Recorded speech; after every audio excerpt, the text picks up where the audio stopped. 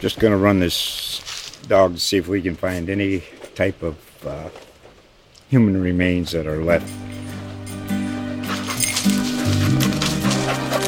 Listen to Where Secrets Go to Die, The Disappearance of Derek Hennigan. From the Detroit Free Press, a new podcast set in the woods of Michigan's Upper Peninsula. Available on Apple, Spotify, Freep.com, or wherever you get your podcasts. I'm Dave Nordman, Executive Editor of the Telegram and Gazette, joined on this Voice of Business by Tim Murray, CEO and President of the Worcester Regional Chamber of Commerce. Welcome, Tim. Dave, good to be here. I want to thank Fidelity Bank as well for sponsoring the Voice of Business.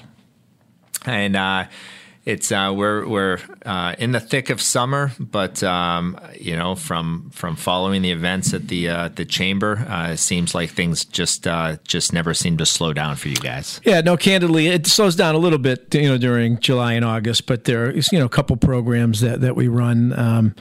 One of which we just launched, but we have our golf tournament in June. Then we have a second golf tournament, which I call our blue collar chamber golf tournament at Worcester Green Hill Municipal Golf Course, and we had a great day weather-wise about a week and a half ago on a Monday, and had a great. Of course, you had to pick my vacation week to play in your golf tournament. Well, it was a beautiful day on a Monday afternoon, and great crowd and good good attendance, and people. The weather was perfect, so we were thrilled to do that, but. And then we, run a kind of limited programming during the summer. But two programs, one we started probably 5-6 years ago called the Worcester Youth Leadership Institute. 8 years ago when I started at the Chamber, I immediately asked, where's our Leadership Worcester program? Because for years the Chamber ran the Leadership Worcester program. And for whatever reason, at some point it had been discontinued. I said we're going to bring it back. At the same time, Ann Lisi, who was then head of the Greater Worcester Community Foundation, was thinking the need to fill that void. And she came over to see me at the Chamber, within a couple of months and asked if we were interested in starting the program, and if so, would we partner with them? And so we reestablished the Leadership Worcester program, and it's been enormously successful. 25 to 30 individuals who are in the business community, up-and-comers, who are nominated by their business or organization, and they do almost a year-round kind of get-together, which a monthly get-together, where they learn about different sectors of the economy. They do a deep dive in how government runs here. In the ages of these participants? So on the Leadership Worcester, it's people in the business community. Okay. But we had started the Leadership Worcester program, and I was approached a couple years after we had the Leadership Worcester program by Ron Scott, who passed away a couple of years ago. Ron was active in the community, was a leader in the African American community. His grandfather was the first black city councilor. And Ron and George Smith, who was the first black paraprofessional in the Worcester Public Schools, said, Tim, we've heard about the Leadership Worcester program. Could we start something like that targeted for our young people? And so we put together the Worcester Youth Leadership Institute, which is aimed at kind of high school or early, college, graduates, probably that 15 to 18, 19.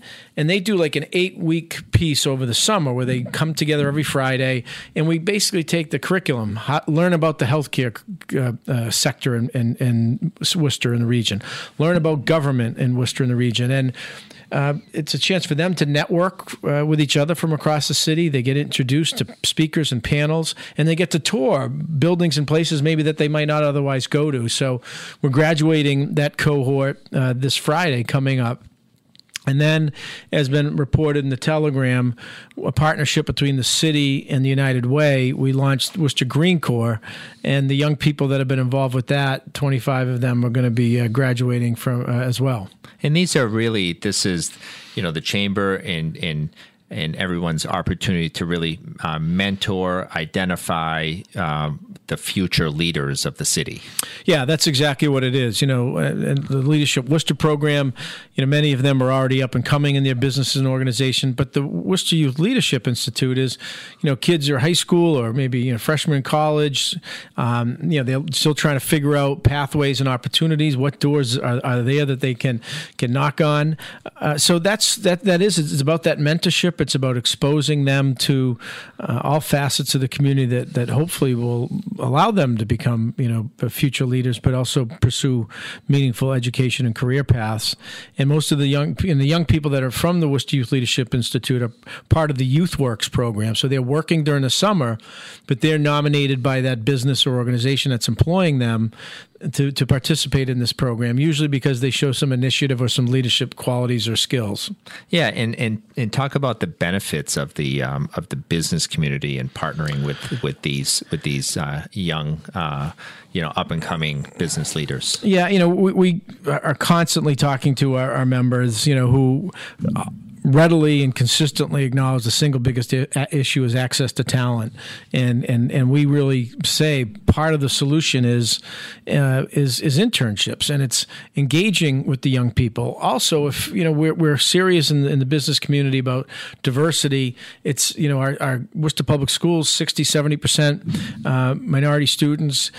We want to engage them at as early age as possible and letting them know about business and career opportunities. So these are ways as well through these internship programs to potentially find future employees or bring them on as interns part-time or even part-time employees through this experience. So it's really multi-pronged in terms of what we're trying to do with the Worcester Youth Leadership Institute.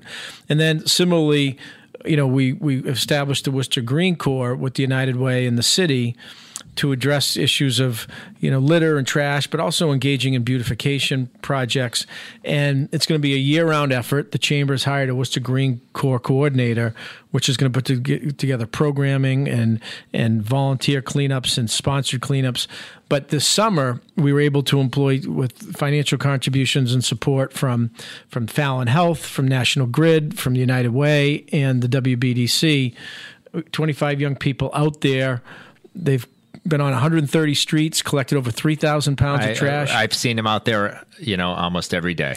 And they're doing beautification projects. And then one day a week of the 5 days that they're out there, one day they're also engaging in panel discussions. They're getting tours because we want these young people to know that there are educational and career paths in a whole variety of environmental fields that, again, need to be filled and provide good opportunities. Yeah, and we'll get to the impact that it's had on these young people in a second, but talk about the impact that that the Green Corps has had in the community and really the efforts that it's had to clean up areas, beautify areas. Yeah. And what have you heard from people in the community? Well, the feedback's been really positive, not only from our, from the business community, but also from neighborhood organizations. We got a really nice nice email from Gary Vecchio, who's the head of the Shrewsbury Street Neighborhood Association, really applauding the work that they had done in the Shrewsbury Street area. Webster Square businesses, a number of them had reached out. And so the feedback has been really, really positive. And that's reaffirming for the kids. And they've also been involved in some of the beautification projects in the Main South CDC with planters, working with many of the businesses along the Main Street corridor near Clark University. So these are the types of things they're out doing. And look, when we're taking over 3,000 pounds of trash and debris off the streets and out of our parks, they're not getting into our waterways. They're not getting into our, sewer treatment plants. There's a whole benefit, to that's multifold. They're also, using the opportunity to kind of educate residents about what they're doing and why. And so we just started this program in June. The summer was the most challenging piece in terms of logistics and number of kids, but it's gone really well. And, we really think we can build and scale this. Yeah. And, getting back to those young people who are part of this program, what have you heard from them as far as feedback about what they're encountering out there? It's a great group of kids, diverse group of kids from all across the city, and they've had a lot of fun. And it's we've got 5 kids in each one of the city council districts with a college age district manager, and it's been really positive. We've talked with them a handful of times and have them come in and talk to us about what they're experiencing and what the feedback is, and people coming out and thanking them, offering them, cookies or bottles of water and things like that. So I do think people appreciate what's going on. And it's also, I think, as we refine the program and grow it, it's proactively engage people about, complying with the trash, rules in terms of when you pick up and recycle, hopefully when the new bins get out. And I'll tell you, the DPW commissioner and quality, Dan Cahill runs the city manager's quality of life unit, have all been great partners and been asked us to step in where there's been some needs that they just can't because of staffing levels, and they're having trouble finding people too to work for the city. So, us, it's also exposure to career pathways. They got a tour of the water filtration plant. They've got met down at National Grid to be updated on what National Grid does and some of the things that they're doing around fuel efficiency and working with businesses and companies. So we're thrilled with both of those programs, and we're going to honor the kids and everyone that helped make it this Friday, both from the Green Corps and the Worcester Youth Leadership Institute, which is also sponsored and funded by GFI Partners, which has been a sponsor from the beginning, Reliant as well, and then Unibank has stepped up as DCU Credit Union.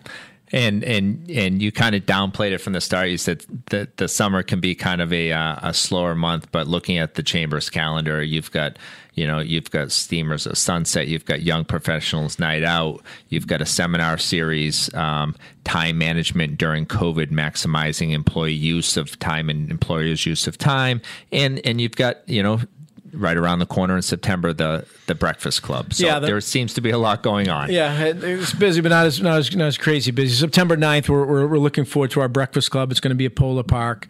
And Dave Graney, who's the owner of Synergy Investments, a major real estate developer and owner in the greater Boston area, but he's done projects throughout up and down the East Coast. But he bought a couple years ago, just under 2 years ago, the Glass Tower. What some people know as Santander building, but the Glass Tower across from City Hall, 22-story building with a big footprint and a garage. They're making multi-million-dollar investments in the building as we speak.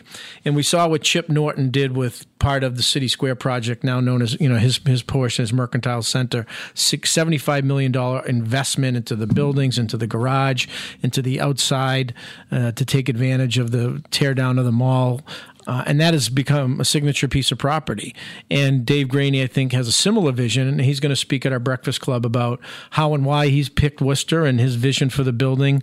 And, we're looking forward to that. Yeah, it sounds like a great event. And again, anybody who wants to attend, obviously open to members and non-members, but how would somebody go about attending? Yeah, worcesterchamber.org. We usually will get 300 plus for our Breakfast Club events because of the, Polar Park has got some space limitations on the indoor venue. Mm-hmm. We're going to have to cap this. So if people want to come, they got to register early. So worcesterchamber.org. Worcesterchamber.org and Thursday, September 9th, 7 a.m. as usual, back to the normal spot. Back to the normal spot. Usually, mixing, 7:30 breakfast gets out there and we start the program promptly at 8. Great.